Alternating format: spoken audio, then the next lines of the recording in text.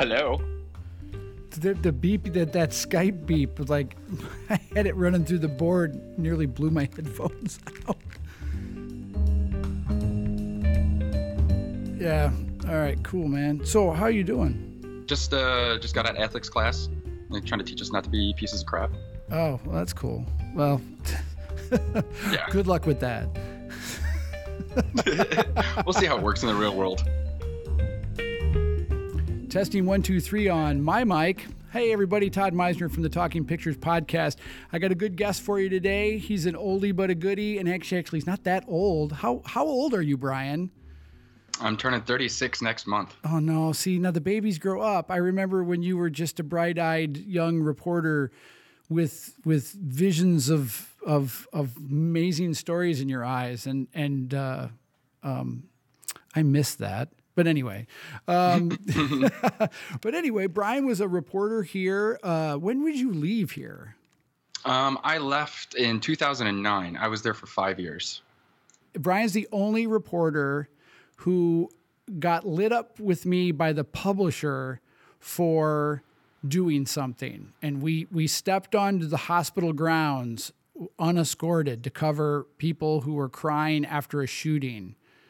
And we got yelled at for breaking the hospital rules. But we got the picture in the story, didn't we? Yeah, that's generally how it always went, you know? Or you'd come to me like, we have this phenomenal photo, and now get us the story right away. I'm like, okay. Yep, that's the way it worked. Well, Brian was an excellent reporter for us, and he has gone on to do a variety of things, including be an author and a podcaster. Brian, why don't you give me a quick thumbnail sketch of where you've been and what you've been up to? Okay. So I came to the Dispatch and the Argus hired me. I got my job offer 2 weeks before I graduated from Winona State. So I was employed, which is amazing. And then I was primarily a cops and courts reporter for the Dispatch for 5 years. I decided to move out to warmer climates out here in California. I couldn't get a job immediately, but eventually I got hired by a media startup, and I was covering a lot of health news and everything like that. And after doing that for a while, I wanted to learn more. So right now I'm at the University of Berkeley's Graduate School of Journalism, and this year I am the 2017 IRP Student Merit Fellow. So I get to hang out with the legendary reporter Lowell Bergman. Wow. Mm-hmm. That's pretty awesome. Now, the thing is that you're studying multimedia journalism, correct? Or among other things. Yes. If you come here, you don't have a choice. They teach you how to do everything. So the first semester is hardcore training in video and audio, photography, investigative reporting, public documents, everything. They want you to be as well-rounded as possible.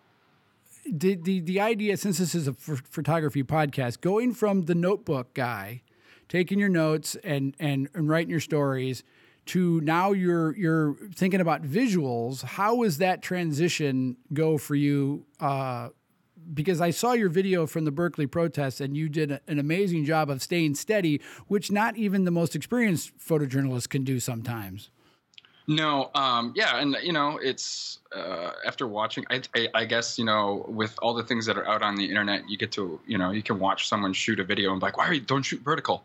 Don't shoot vertical, do this, just do that. So maybe it was just frustrating, because I know as soon as I put something, especially tweeting something from the live Berkeley protests, my Twitter's going to light up. So people will, I try to give them less fuel to kind of judge me by, but it's just practice. And the big thing, especially with trying to learn photography, especially digital, just, I can click the shutter 1,000 times. And if I get one good photo, I'm pumped. But it's just going out and, making mistakes and learning from them. That's literally all this job is. And, after doing it for so many years and, I'm trying to get more comfortable with my camera. But, in situations where everything's happening all at once, I just, try to do my best as I can under pressure. So going into the Berkeley protest, which was essentially white nationalists versus counter-protesters, am I correct? or not? Well, it's unlike in Charlottesville. Charlottesville, they were waving Nazi flags, so it's very clear what their intentions were.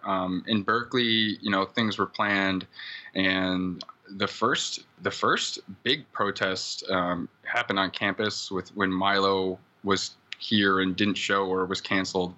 But I was there on April 15th when it was clear it was fighting. It was combat. There were people throwing M80s into crowds, and there were smoke bombs, and there was all sorts of stuff. This one, there were thousands of people there, and the violence was just orchestrated. It was just a small group of the people, but essentially they were people wearing Trump banners getting yelled at all day, and then Antifa showed up and just shut it down. And sometimes their methods can get a little crazy. So you have one shove turns into something a lot more dangerous very quickly.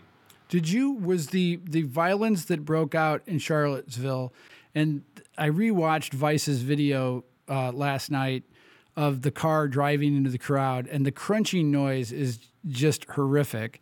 Not to mention watching people fly every which way. But was the idea that Charlottesville escalated very quickly and became deadly, was any of that playing in your head while you were in the crowd shooting? Yeah, when if you look at some of the photos and some of the footage of it, there's two people yelling at one another, and then they're surrounded by a wall of people.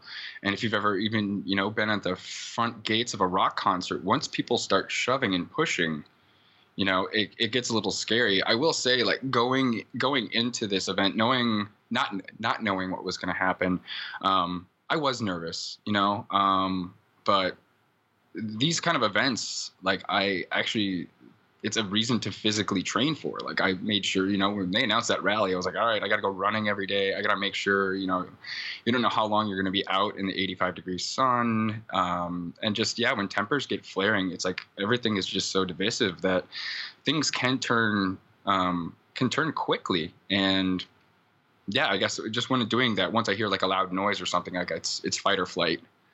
So it's always assessing stuff, and we're very grateful that what happened in Charlottesville has not happened in Berkeley. A lot of times when I've covered things, people start assuming that even though you're wearing a media credential, that they assume if you're taking someone's picture, you're against them, or vice versa. So did anybody assume an allegiance during the process to make it tense, or are people so used to the media covering these kinds of things that they just behave and just expect you to take their picture? Some people, yes, but there is an issue with Antifa. They really don't want their picture taken, and I didn't try to get up in their faces to get their photos, just because that's there's no photo worth getting my head clobbered with a wooden stick. But it's kind of interesting because also then you have the Trump supporters, and you have Trump who encourages, just go punch a journalist. It's, it's the fun thing to do, or however he phrases it. But you kind of have both sides that are anti-media, but then you also have, people just know they're being recorded. And so kind of all those cameras also fuel it as well. That was my next question. Yeah, it's, if people could sit there and, I want to have a conversation about Trump's policies, and we're going to sit in this park and we're going to do it. And then you flood a couple hundred camera lenses and people live streaming from their phones. And, especially when you have people walking around making commentary, just being like, the tolerant left. And, they're kind of just making these egging on scenarios. But the media there. And then you have all the people that weren't there that are trying to pick it apart. If the video of Al Letson from Reveal diving on top of a guy, mm-hmm. and that one, immediately some people with an agenda were putting a fake caption on that and saying, like, look at what these guys did to this guy that was just walking to get groceries. That was not the case. Like, the guy that was getting hit was antagonizing the crowd. He was, there was no one not throwing punches in that scenario. I caught some photos. I got some photos of events leading up to that event. I didn't see that actually happen, but it's just, you have all these cameras, and then people take that 10-second, that 5-second clip that fits their narrative, and then they spin it around. And Shane Bauer from Mother Jones was the one who captured that, and he's been coming out and saying, like, no, that's not what happened. This is being taken out of context. This is who this person is. But it's just the way politics are. You have it's literally a battle between the right and the left, and people who aren't there, who aren't witnessing it themselves, it's really unfortunate. I was very impressed with your level of photo coverage from this under difficult circumstances, where you put yourself, your framing, I thought you did a really good job. Not everybody who transfers from or starts to learn these extra skills actually can do them well. Taking a picture and making sure it gets into the camera and out of the camera is one thing, but whatever the events you captured, I was impressed with. So, I appreciate that, but you guys have to remember, like, I grew up under you and Herbig. Well, there were times that you would send me out with a camera, and you guys did give me, like, all right, do you know how to do this? Okay, this is what we're looking for. We need, make sure you get a vertical profile, make sure you get a horizontal profile. So you guys, I got a little bit of schooling from you guys. So I appreciate that. Definitely helped. Well, you did very well, Grasshopper. But Thank you. Yeah, no, it's I think it's great. And talk a little bit about, now you're not just doing the school thing. You're still doing you're a jack of all trades. You're also podcasting on a completely different topic than the right versus the left. Yeah, although I do tend to, like, get the day's politics onto the podcast. Yeah, I mean, I started. Me, I've always been a talker, and I was just, the podcasting was coming, like, podcasting has really started to blow up, and I was listening to a lot of podcasts, and I'm like, well, I live in an area where we have all these pro rollerbladers. I've been a rollerblader since I was a teenager, and, there's all this history, and it's kind of a thing that's not in the mainstream. So I'm like, well, I kind of want to document it. So, I ended up buying just a USB mic, and I had a tablet, and we sat down in my friend's garage, and we started recording. And, I just ripped off Joe Rogan's format, where I'm like, I'm just going to do a brief intro, and then we're just going to do a long form, unedited conversation. So, if somebody says something, you can hear it in context of the totality of the conversation we're having. And then I just I started, there's great tutorials online and stuff, and I just started learning from my mistakes. But and I was editing on GarageBand, but then I came to school here at Berkeley, and they're like, here's how to hold a mic, here's what you need. So I started investing in better gear, and so now everything's completely portable. We could just set up wherever, and I could just set up some microphones, and all right, we'll record in your garage, or we'll record in my garage. And it's fantastic. And the response that I've gotten from people who, whether they still skate or, whether they used to skate, people just love listening to it. So I'm like, all right, if you guys are down, I'll keep recording more episodes. I have fun doing it, and people enjoy it. It's great. And tell everybody what it's called. It's the Rocktown Podcast. And where did you come down with Rocktown? Where does the title come from? Rocktown actually started in Rock Island, Illinois. That's actually, so Rocktown Press is the publishing arm of where I self-publish my books. And then I was like, well, I don't know if I want this to be a specific rollerblading podcast. I want to talk about other things as well. So instead of calling it, Brian's Rollerblading Podcast, I was like, it's the Rocktown Podcast. And it's still, I'm not in Rock Island, Illinois, but, the name will never change. It's straight out of Rock Island. You can take the boy out of Rock Island, but you can't take the Rock Island out of the boy. Yeah, not one bit. Yeah, because your formative years here were all spent in the old Argus building, which is no longer occupied, though our nameplate is still on the side of the building, which kind of rubs me the wrong way. If we're not there, then take it off. Yeah. and then we're all in the dispatch building in Moline for the time being, and we'll see what happens when the plan, I believe, is to move us to a more palatable location, because as you remember, the dispatch building, I love this old girl, but her time has come. But anyway. There's no windows. I mean, for me, when I was coming to interview, I was friends with then Jenny Butler, and I remember walking into the Argus and seeing that gigantic ceiling and those beautiful chandeliers and all the marble. And I figured, I'm like, oh, this must be the sales office, because the salespeople always get the nicer office. And I was like, yeah, where's the newsroom? And they're like, you're in it. I was like, oh my gosh, I want to work here. It was so gorgeous. It was awesome. And then we got moved to the dispatch, and I'm like, oh, you did come to the dispatch. Yeah, there's no windows. And if it's raining, someone turns on a light downstairs for us, so we know to bring an umbrella.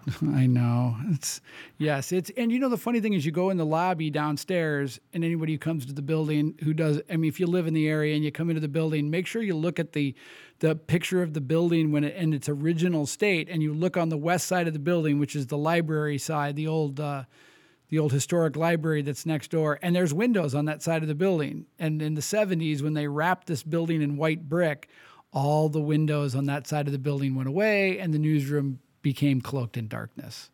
So that was no fun. But anyway, people don't want to know about our whiny window situation here.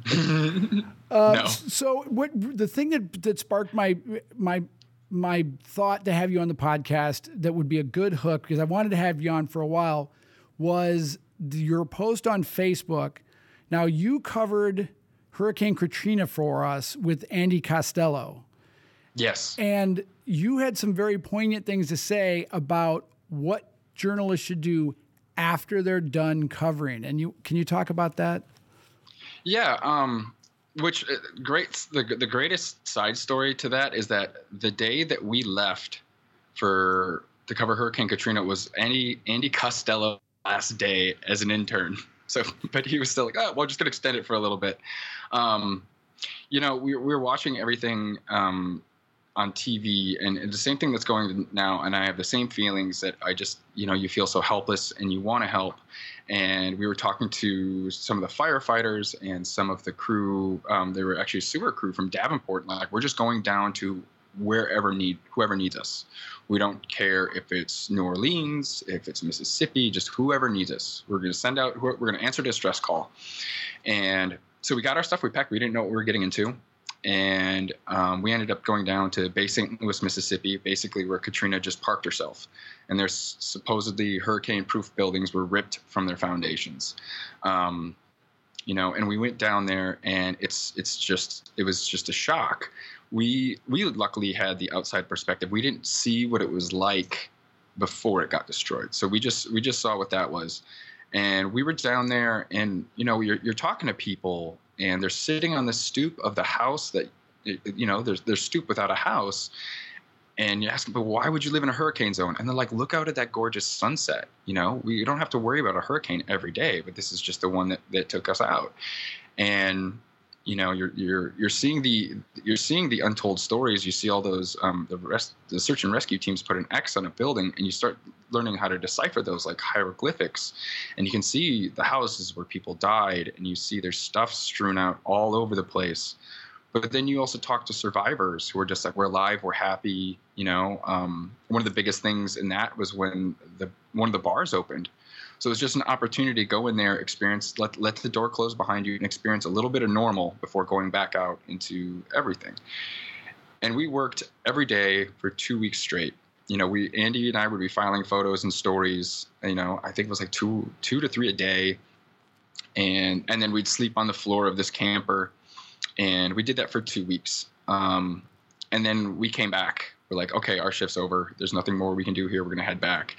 And we drove out through like the middle of the night, and I just remember Andy was driving my truck, and he woke me up, and he's like, Brian. I'm like, what's up? He was like, look, nothing's destroyed. We got out past the hurricane's destruction, and all of a sudden it was seeing everything back to normal. And it was amazing. And it was just like, oh my gosh, this is incredible. But when you go back to an area where that wasn't destroyed, where people's lives are still normal, and just to hear people, the day-to-day complaints we all have, just being like, man, if a storm took your house right now, you'd be thankful to be alive, but you're alive and you have your house, and you're really you're nitpicking everything, okay, I'm sorry that happened, but that doesn't matter. Don't dwell on that. Be happy. And so that juxtaposition is all of a sudden seeing everybody who still has everything and just seeing people be unhappy. It was really hard for me, and I didn't think much of it. I remember the day we got back, I went on WQAD live, and I just looked like it was a train wreck. We hadn't had a decent shower in so long and everything, but all the little things with people complaining about stuff really kind of got to me, and I eventually I went and sought therapy. I went and talked to someone about it, and they're like, "You have post-traumatic stress disorder. You saw some things, and then you come back and everything's normal, and you don't have that many people who shared in the experience. So it's not to equate it with war, but it's you go somewhere and everything's destroyed, and you come back home and everything's normal. And the juxtaposition is more difficult than I think people initially realize." Do you think people's reaction to your, you would come back and they would ask you questions, that some of their questions might have not seemed insensitive before you left, but then when you get back, you're more sensitive to a certain kind of question, as to the question we hear people asking all the time, and I didn't even cover it, and it kind of annoys me, is that, well, why didn't they just leave? Yeah. And it seems to me that that's a question without perspective. They just had I think it was the mayor of Houston who was talking look, if you have forced an evacuation and all of a sudden you have 2.3 million people on the road, that's dangerous. People can get stuck in their car, and people are like, well, why do they even live there? Why didn't they do this? Why didn't they do that? It's like, well, some people are senior citizens and can't move around. Some people are in the hospital. Some people are in jail cells.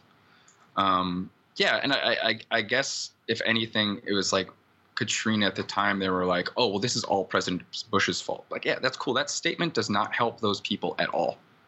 It's the Monday morning quarterbacking on what people should and shouldn't do, and well, that's their own fault. It's like, are you saying that people deserve to die because they live somewhere? It's like, that's really, it just sounds like, it's just one of those things where it's like, it's just, you just hear how ignorant people are, and I don't think they mean it. They don't mean to sound that way, but it's like, look, unless you've done it, it's like somebody that went to war, and you immediately ask them, did you kill anyone? Just being like, that's not a question you ask. So now, watching the coverage of Hurricane Harvey, do you see that the media is doing a better or worse job, or are they still? Because there was a clip the other day that I was told about, and I didn't hear it or see it, that a CNN reporter, meets somebody as they get off the boat after they've been rescued, and it starts very cordial, and the person is answering the reporter's questions, and then they snap about the camera being in their face, and all of a sudden their personality just changed. That was 4 feet of water to go get them food on the first day. Yeah, that's a lot of shit. But y'all sitting here, y'all trying to interview people during their worst times. That's not the smartest thing to do. People are really breaking down, and y'all sitting here with cameras. And all the reporter could do was say they were sorry, but they kept rolling. Do you think that there are the thing that, for me, that I always kind of notice in these things, that there's always there's a goodly portion of journalists that are there to do a good job and tell a valuable story. And then there are those people who are trying to career make.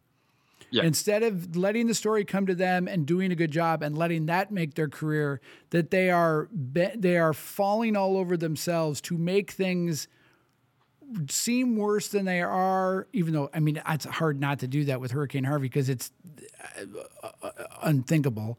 But that there are journalists, irresponsible journalists, who are treating people with disrespect, and I find that to be true a lot of different places, but have you noticed any of that?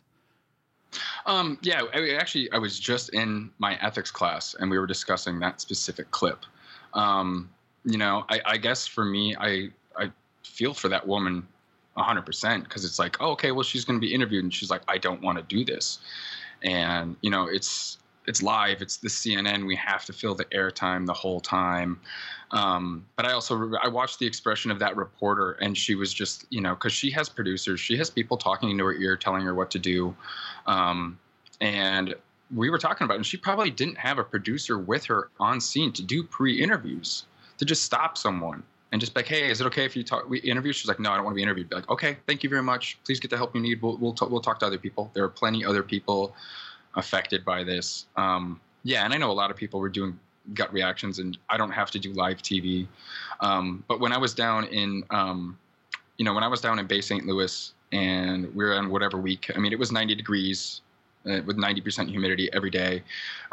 Besides reporting, we were also volunteering and helping out, and whatever we needed. We would fill the hours by actually putting down our camera and picking up a shovel if we had to.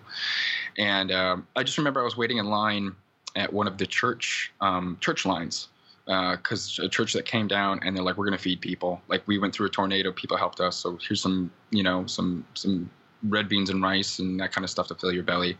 And a CNN minivan pulled up, and all the reporters were wearing clean clothes and khakis, and I'm covered in mud and dirt. And they stopped me and waiting in line, like, hey, can we interview you? I'm like, no, I'm not a worker. I'm a reporter. They're like, oh my gosh, you're local press. It's amazing. Can we interview you? I'm like, no, I'm from Iowa.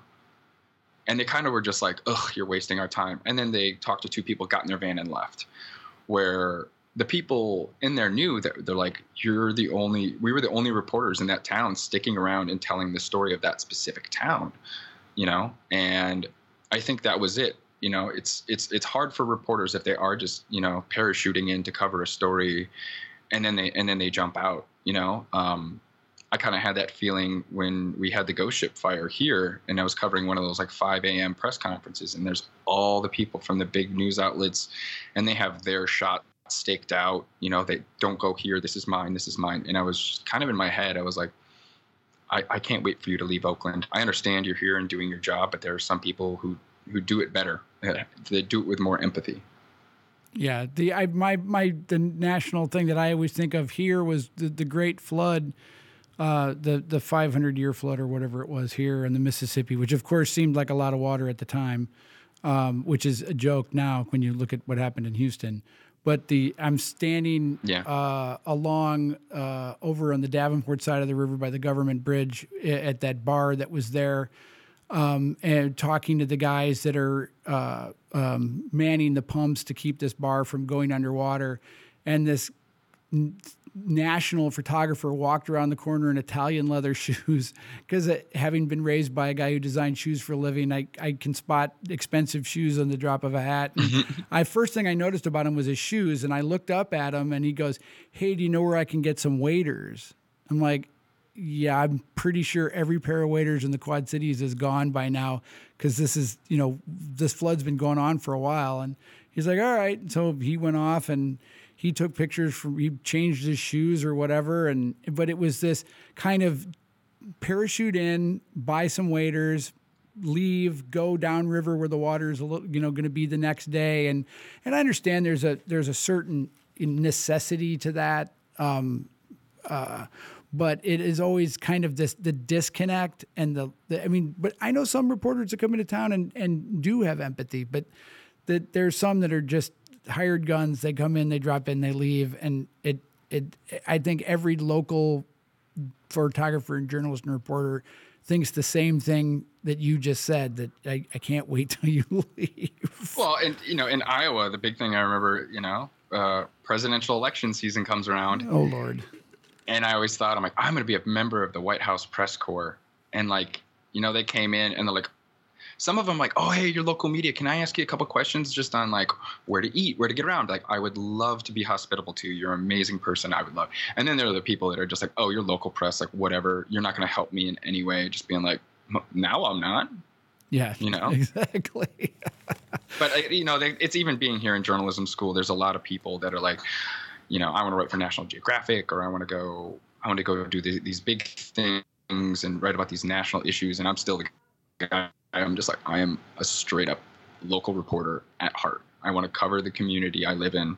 I want to keep an eye on, I'm going to go to some city council meetings to make sure they're not trying anything, sketchy. And, just that ability of just being like, hi, elected officials. I know everyone in the room. When I ask something, you need to give it to me, blah, blah, blah. Like that kind of, I really dig that. Like that's who I am. I think I couldn't agree with you more. And it makes my heart sing to hear you talk like that. Cause I think it's a very admirable thing to want to tell your community story. And when we run out of people that want to tell the community story, then those people who will do harm will run amok. So. Yeah. Yeah. And it's always every election season, I'm just like, let's dig into those documents. Yeah, exactly. The next stage for you, well, first of all, let me say congratulations on getting married. Oh, thank you. Yes. It's, we're approaching, the big 2 years. I think that's awesome. I think that it's awesome that Brian Kranz is married. Just talking. One, I married up. She's amazing. I did the same thing. But her dad is a former photojournalist turned journalism professor. So meeting the in-laws was so easy. You have something to talk about. Oh, immediately. And he critiques every single one of my photos. Well, that's as so he should. As he should. That's right. I will get better. I've seen it. I've watched it since you've left here. Social media has been great for some of these kinds of things for people who you liked when they were here, and it allows you to stay in contact with them and then follow their progress and interact with them and then interview them on the podcast. These are the reasons I enjoy social media. When it becomes people trying to humiliate other people and trying to make people feel bad, then I withdraw. But the social media should be social, not antisocial. So, yeah. Anyway, so brag about your accomplishments. Don't bring other people down to feel good about yourself. It's the basics. Exactly. Just like in real life. Yeah, you behave the way you would in front of somebody. Uh-huh. So what's the next step? You're done with school in 2018? Mm-hmm. And then what do you think you're going to do? More local reporting? Local reporting there? Well, my wife's a middle school principal. So I'm not going to be like, hey, pick up, stop what you're doing here. And I got a job in Poughkeepsie making $30,000 a year. That's not, Poughkeepsie. I really like the Bay Area. I mean, it is a very expensive place to live, so we have to think logistically, but there's some great opportunities and outlets out here. I have a foot in the door with the investigative reporting program. We also have the Center for Investigative Reporting here. I interned with the East Bay Express over the summer, and they're a fantastic free weekly paper. They're pretty spunky. The reporters know what they're doing. It's just going to be when I get out of school, who's hiring. So yeah, exactly. But yeah, I mean, even if I end up freelancing and stuff like that, I know the kind of reporting I want to do. The Roundup daily reporting, that was best. I'm very glad I did that when I was 22. But I don't know if I have the stamina to do that again. But if somebody's like, hey, we need a reporter, I'm like, how you doing? I would love to do that. In circling back to the Berkeley thing that it made me look what advice would you give a first-time protest attender as a journalist? What are the do's and don'ts? Well, number one, buy a Camelback and fill it up with water and keep it with you. The police confiscate water bottles from people because they can be thrown, but you're going to be wanting to drinking water because you're going to be in the sun all day. I guess there's going to be a lot of yelling, and when you see people running toward being a photographer is counterproductive. You see somebody running towards something, normally like, okay, I need to run in the opposite direction because then that's where the trouble is going to be and I need to stay away from it. And me as a photographer, I'm like, okay, I need to run to get in front of that so I can take a photo. So Yeah, if you, and I guess think about, if you're going to go to one of these protests, and there were so many people in Berkeley, everybody talks about the violence, but there were so many people. There were dancing, there were kids events, there were just messages of hope and peace and love and togetherness. And, everybody, hey, we can all agree that Nazis are bad, right? Yes. Okay, good. That's one thing we all have in common forever.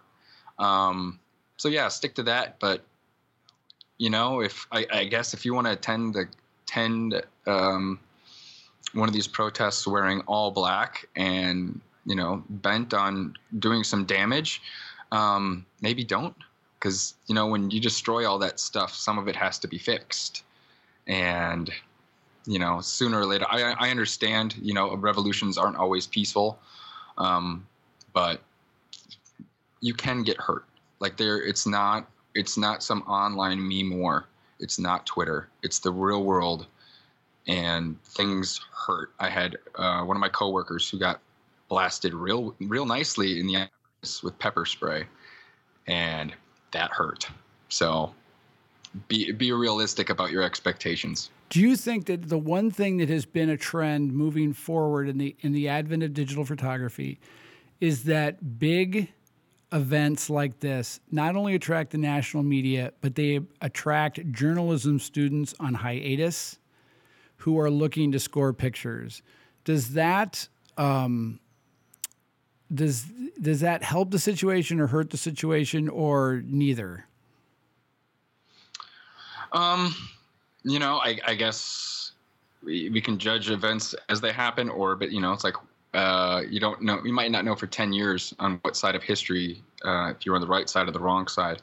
But, and there are a lot of kids that are here and they need clips and they need experience. And all of a sudden there's these big national events that are getting things. I don't blame them for going to it. I mean, I was one of them. I took my camera. I did not have, the last two times I was shooting for a specific media outlet. This time I was not. But it's an important time in history, especially if you're a UC Berkeley student. So I don't blame them for going out. Last year we did have one of our photography students. He got hurt and he got his gear stolen. So it's, I guess, if you're going to go out, you're kind of signing a waiver. But yeah, just if they are going out, just stick together in a group and know when you're done. Even if the event's not done, but if you're tired or you're scared, go. Like if you don't have to be there, if you're not, just go home.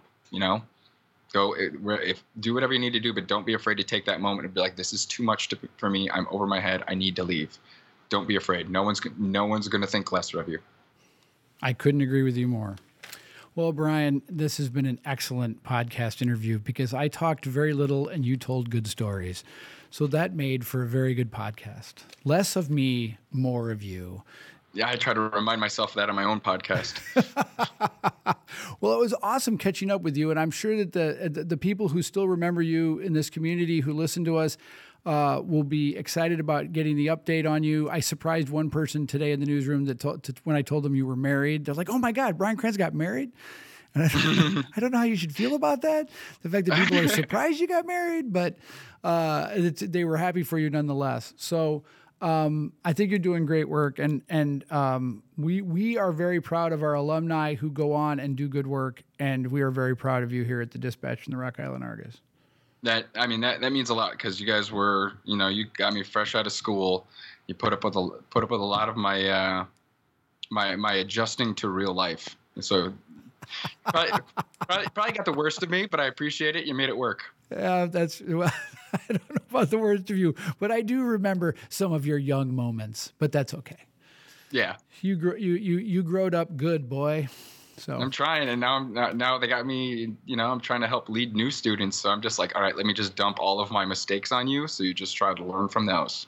Awesome, man. Thanks very much. Don't hang up, but I'm going to sign off from this. Thanks, everybody, for listening. We've had Brian Kranz, former Dispatch Argus reporter turned multimedia journalist and master's student, podcaster, and author. So thanks very much, Brian. We'll catch you on your next big protest or the next time you've got something awesome to talk about. Fantastic. Thanks for having me, Todd. All right, thanks.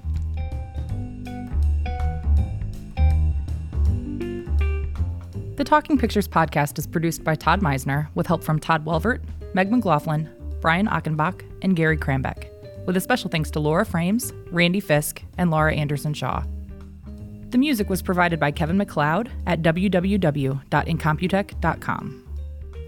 To see some of the photos and videos discussed in our podcast, be sure to follow us on Facebook, Twitter, and our blog at talkingpicturespodcast.blogspot.com.